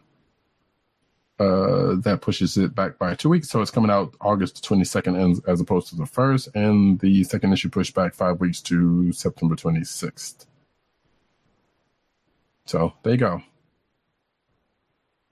Oh yeah, okay. Oh yeah, now I remember. Yeah, this is the Matthew Rosenberg written book. So that's the thing that's coming. John Byrne returns to the X-Men in Alt History Elsewhere's run. So, John Byrne, one would say an iconic Marvel writer. Wait, wasn't the editor also? I can't remember. It ended up being, but regardless, he is one of the other ones that is. He's up there with Claremont. Might as well say. And I think he also drew. So, and I think his claim to fame was being he wrote and also drew, so from back in the day, but his stuff was pretty distinctive. So this is basically the images and people start doing. So it sounds like this is going to pick off on some old threads that John Byrne had at the end of Uncanny X-Men 136.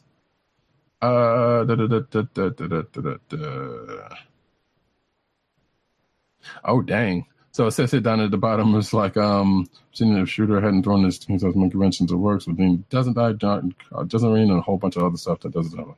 And apparently, this was not scripted by Claremont, and Byrne says here, and says never going to happen, but fun to think about. Which I don't know what that's about, but interesting. So yeah, X-Men Elsewhere. Maybe that's coming. It looks like it is. Maybe it's not, but he says it on his website.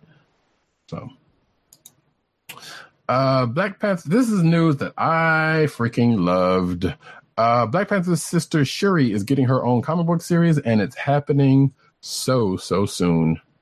So yes, Shuri, if you did not know, is T'Challa's half sister. Or sister, if you want, just plainly saying it. If you've seen Black Panther, you've seen her there. She previously held the mantle in the comics of Black Panther, in T'Challa's absence. Had a good run, which I need to go back and finish that actually. Back in the late 90s, I want to say it was. So she's getting another book now, and yay! I'm actually pretty stoked about this. Now, fairly recently in the comics, Shuri has taken on another mantle and another set of powers, thanks to Ta-Nehisi Coates. So we don't necessarily know, or do we, because of this? Oh, okay. So so here we go. We have what's going on here. I should mention that this is going to be written by Dr. Nnedi Okorafor, who has written, and also art by Leonardo Romero. She's actually now writing the Wakanda Forever one shots. She also previously wrote Rise of the Black Panther, one of the Black Panther books. She wrote a couple of issues on that has come out. Some good stuff. You should go check it out. And she also has another book from another company, which names escapes me at this point. But she's a writer. She has a bunch of novels of her own, which all told are pretty good. Who Fears Death, which is an acclaimed one, and is also going to be made into an HBO series. Oh, okay, yeah. Black Panther, Long Live the King. That was her. Rise of the Black Panther was someone else, and I apologize to both of you. Evan Narcissus wrote Rise of the Black Panther. I apologize for both of you for that mix-up. But nevertheless, this is coming soon, and it looks like on October 18th, this will focus on Shuri's journey in the face of a tragic event. Black Panther is lost in a mission in space, which we know from the first couple of issues of his book. A recent volume of his book, Leaving Wakanda, asking questions, which now that puts me into that gives me some questions because we weren't really sure where the space story was going or whether it had anything to do with anything going on back home or whether it's just kind of a outside story. But sounds like to me that it is. So therefore, anyway, Leaving Wakanda's asking questions about who should lead in his absence. As his little sister and the next in line for the throne, Shuri is pulled from her happy place. Oh, wait a minute. From her happy place, her lab full of impossibly genius high-tech gadgets, and into a much heftier role. So this is taking cues from the movie and not the book, because like I said, Shuri is not doing anything technical in the Black, or in the last volume of the recent Black Panther book. So they're actually taking this from the movie. Interesting. And into a much heftier role. And she's also been the leader of Wakanda when she in her role as the Black Panther, because like I said, T'Challa was not around. So I guess this is basically another situation like that. So it says that she'd rather be testing gauntlets than throwing them. But a nation without a leader is a vulnerable one, and Shuri may have to choose between Wakanda's welfare and her own. So kind of going through a similar thing T'Challa's had to go through back in the day, or some would say still goes through. So again, I'm looking forward to this, and that little wrinkle that she's not the Shuri from, or I don't know if they're going to blend that, but like I said, the last version of Shuri that we have in the comics is not the version that they showed in the movie Black Panther, far from. So that's going to be interesting. Again, and here's a picture of it, which I saw this picture of it, and I guess I should have inferred that. But you can also see her in the costume she has on now is kind of the one that they have that they put her in on the comics. So I guess maybe they're blending the two. I don't know, but I'm curious to see how that's going to play out. But yeah, like I said, good news. I'm looking forward to this. I already have it on my pull list. And definitely we'll be talking about it on the show when that comes out. Marvel and IDW initiates comics and trade paperbacks for young readers. My voice is going, so is my brain. And I need to get up out of here soon. But so Marvel and IDW is apparently doing some young adult trade paperbacks, and IDW is going to be the one publishing them, which you would think they would have done that with their Marvel Rising stuff, as opposed to putting them out as single issues. That seems weird. But that's launching in November 2018. The collaboration will kick off with a Spider-Man series featuring both Peter and Miles Morales, followed by an Avengers series beginning in December, and the Black Panther series in January of 2019. Each of these titles will serve as an easily accessible jumping-on point for younger readers to follow the adventures of their favorite characters. So good on them from doing this. Why they didn't do it with Marvel Rising, I don't know. That's weird. So if you didn't know, like there are 3 Marvel Rising books starring or issues starring Squirrel Girl and Miss Marvel that are out now. So and actually I need to read those. Anywho, Stan Lee honors Steve Ditko. So as we said that last week, Steve Ditko has passed, and this was, and Stanley took to Twitter to give his condolences. There is that. Look inside superstar Bill Sienkiewicz's SDCC story sketchbook. So, yes, again, San Diego Comic Con's on. Bill Sienkiewicz's is doing a sketchbook, and he's going to be selling it there at Comic Con. So if you're a fan of his art and you are there at the show And Alex Ross is also doing one, and they're both going to be sold there. There's going to be a signed version and an unsigned version. And it looks like if you're not attending, join the waitlist for this sketchbook in signed and unsigned versions starting today. So I guess so if you're not at San Diego Comic-Con, you can still get a copy of Single Vision sketchbook. And hopefully, well, by the time, because this is a couple of days old, it's a few days old, so hopefully you can probably get in on that still. If not, I'm sorry for you. Marvel San Diego Comic-Con convention exclusive. So yeah, as per usual with the stuff, there's a lot of swag and stuff that they're selling at the San Diego Comic-Con. These are a bunch of pins. There's a couple of posters, t-shirts, looks like tumbler sets with Infinity Stones. That's kind of neat. And some stuff that you probably won't be able to get anywhere else. Oh, I like that my Marvel shirt. That's kind of cool. I would rock that. There's a Sweet Christmas in the Public Enemy font. That's pretty cool. Anyway, t-shirts, a bunch of stuff, swag. If you're there, go cop that stuff if you want to. Of course, if you're there, you're probably not watching this.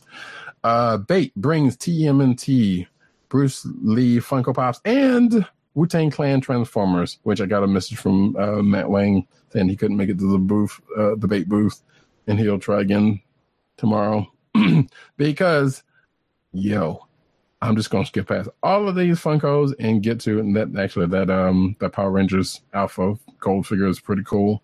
But for me, the Wu-Tang Clan Transformers 4.5-inch figures, I want these. They're $30 a piece and $100 for the set. Hopefully, Matt can get these for him. If not, then I understand because it gets crazy there and people are clamoring for a bunch of this stuff. I think last year there was a Optimus Prime with the same color scheme of black and gold, if you're watching the video, and I could never get it. And the markup on those things have been crazy, and it's sad. I still want one of those, but it's never going to happen. But it's probably not going to happen. So, yes. So these, I don't think these actually transform. But in regular, that these are cool, and I want these, and they're probably going to go behind me on my shelf once I get this room straight. Jason Momoa's comic accurate costume debuts in a new figure. So if you're watching the video, you can see what looks to be a mixture of the classic Aquaman figure with Jason Momoa, well, at least the costume part anyway, with Jason Momoa in it. Not like what was shown in Justice League, which is him bare-chested and sprawling, whatnot. So, I don't know. That kind of looks funny on him. But nevertheless, it's a thing. It's out there. I don't think they're selling it. Yeah, I think they might be showing some Aquaman stuff at San Diego. No word as to whether this is out or not. So, DC announces Wonder Woman Justice League Dark crossover. So Wonder Woman is going to team up with Justice League Dark, I guess. Oh, and Justice League will cross over into what's being built as a horror story arc titled The Witching Hour, which finds the superheroes facing off against the witch goddess Hecate.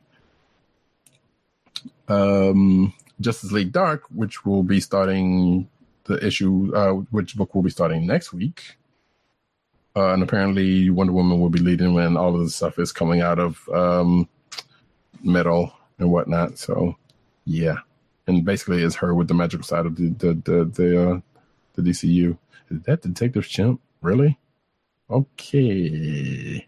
Anywho, Mr. Miracle, number 9 through 12, rescheduled. So I don't think this is the first time this has happened. But the first 3 issues of... the final 3 issues of DC Comics Mr. Miracle has been delayed. The Punisher has notified retailers that the updated release dates are August 1st for issue 10, August 22nd for issue 11, and October 10th for Mr. Miracle number 12. That has actually been a pretty good read. If you liked Tom King's Vision miniseries, which was also 12 issues and kind of did some reconstruction on the character, I think you will probably like this. It is pretty as weird as you would think if you've read, like I said, that one. So where it's going to go, we don't know. But nevertheless, there's been some good stuff happening in the course of it. So it's been delayed. Injustice 2, one of the DC's major heroes makes the ultimate sacrifice. Spoiler alert. Again, like I said, Injustice 2 was not a book I have been keeping up with, but I'm hearing there's some pretty decent stuff.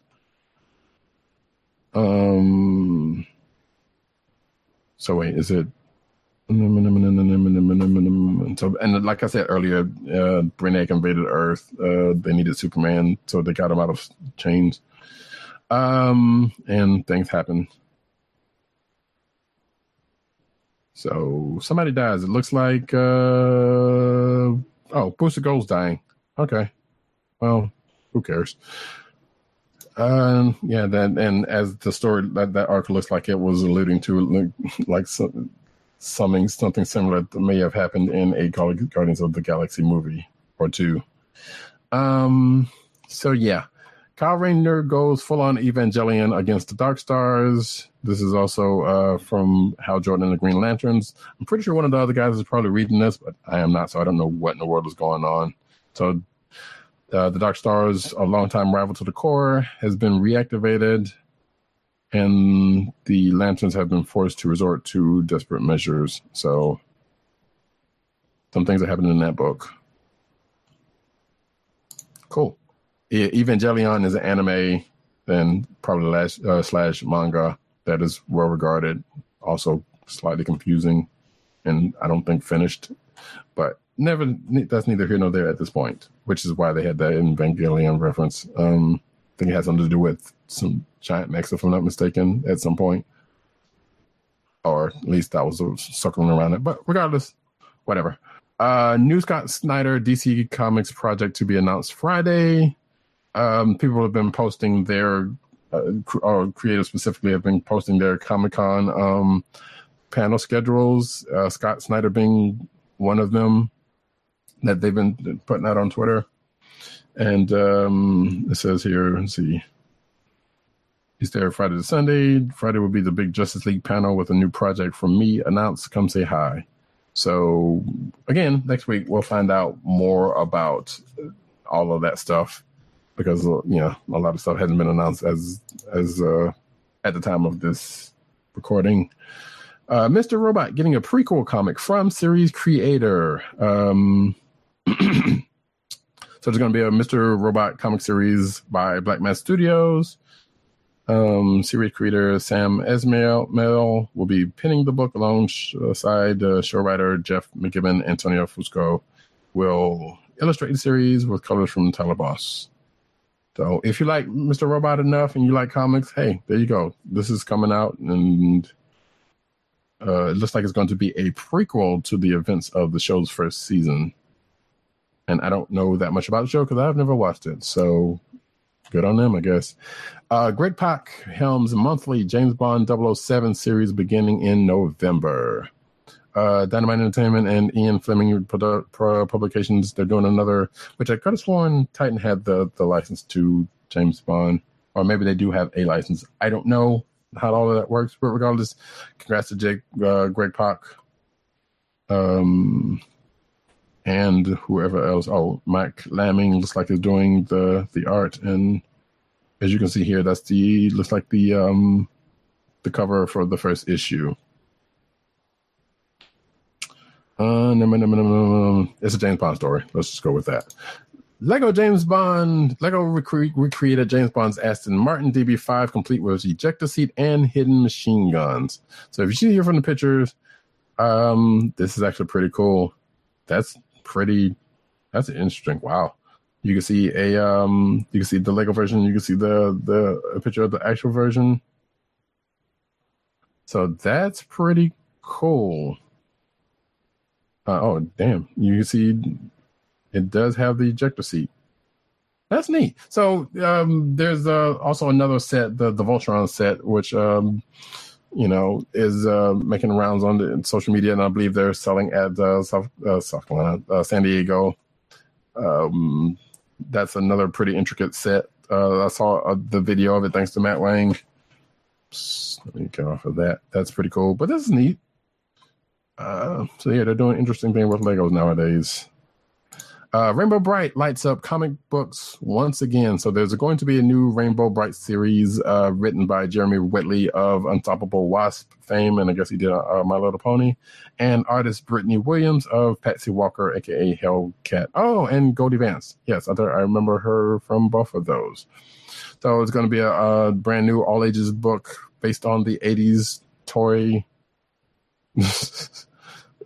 toy line. So yeah.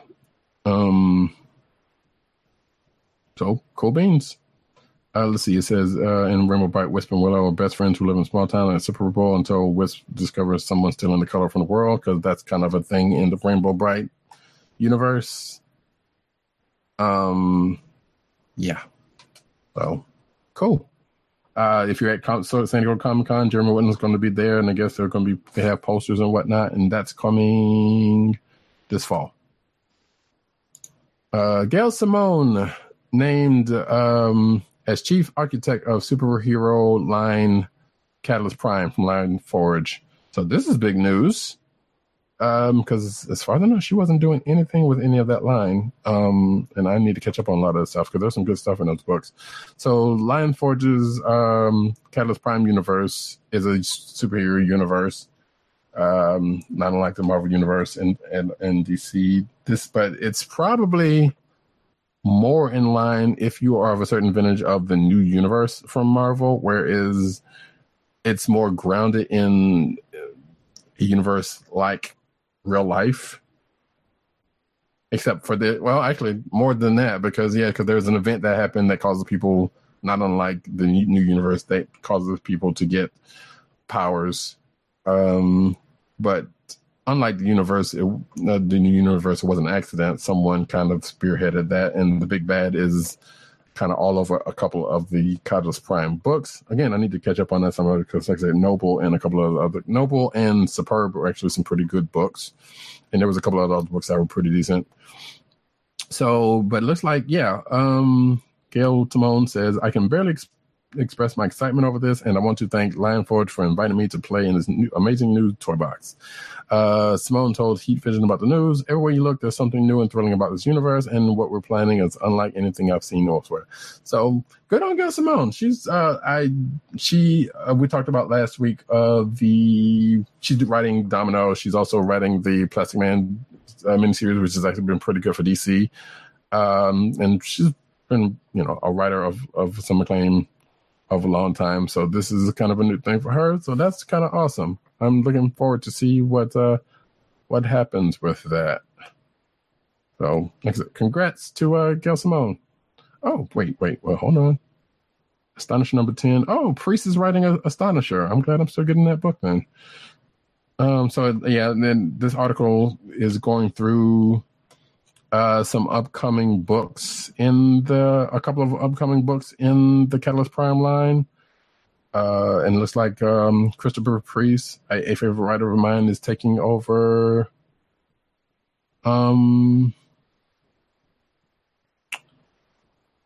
Is returning to the line for the first time since co-writing its very first issue. Okay, so he wrote the first issue of Astonisher, and he's coming back to Astonisher with issue 10.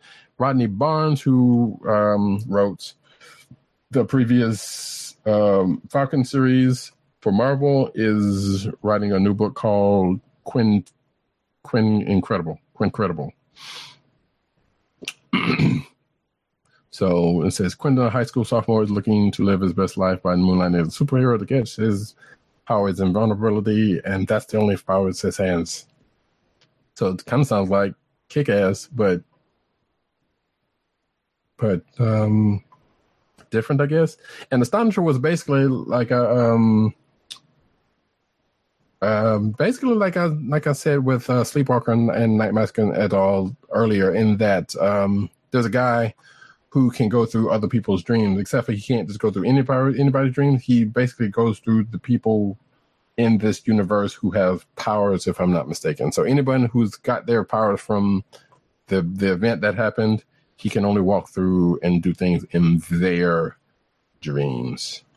That is one book that I haven't really kept up on a whole lot, actually, because I think I read the first couple of issues in not necessarily dropped it because I'm still getting it, but I haven't read up on them. Like I said, that's a Catalyst. The Catalyst Primes line is one I kind of want to go back to, and I think I had a couple of articles that I had drafted on that one. And that, folks, is that. Actually, I would say this: the DC Universe streaming service is priced to take on Netflix, which I feel like we have already known this because this was I pulled this earlier, but I was going to save it for next week, but I might as well go ahead and get it out of the way right now.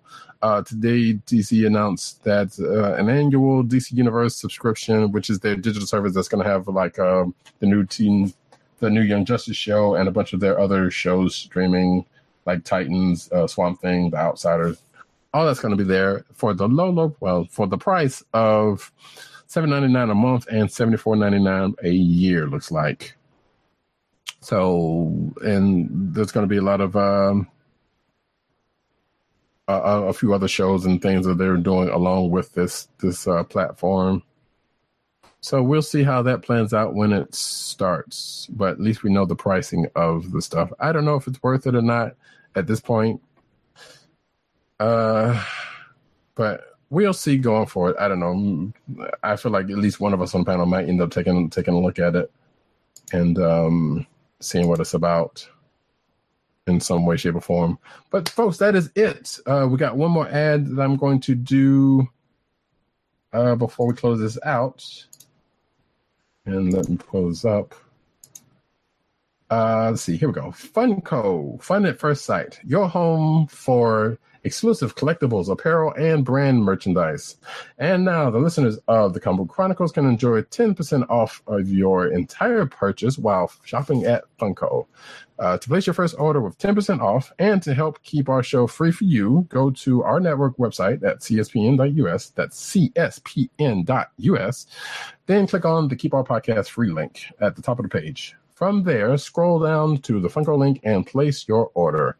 When you get to the checkout, put in the offer code SHOP10 for your 10% off discount. Funko through cspn.us.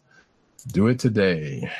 And with that, folks, we come to the end of 2 hours. That's ridiculous. All by myself. We come to the end of the show. I want to thank everybody for coming out. And I want to thank everybody for listening to this train wreck, because I've realized that I'm not the one that people come to this show for, but it's all good.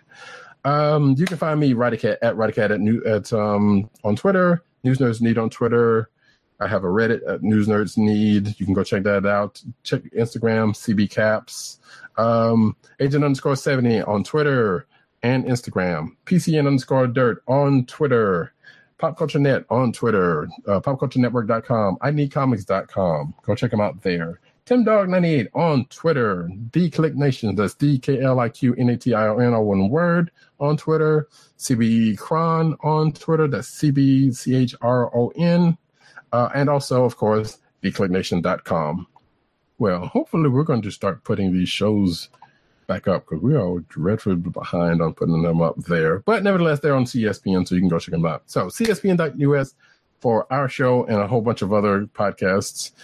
Subscribe again at Google Play, Apple Podcasts, SoundCloud, the Coast Slither podcast, Coast Slither SoundCloud, aka the CSPN SoundCloud.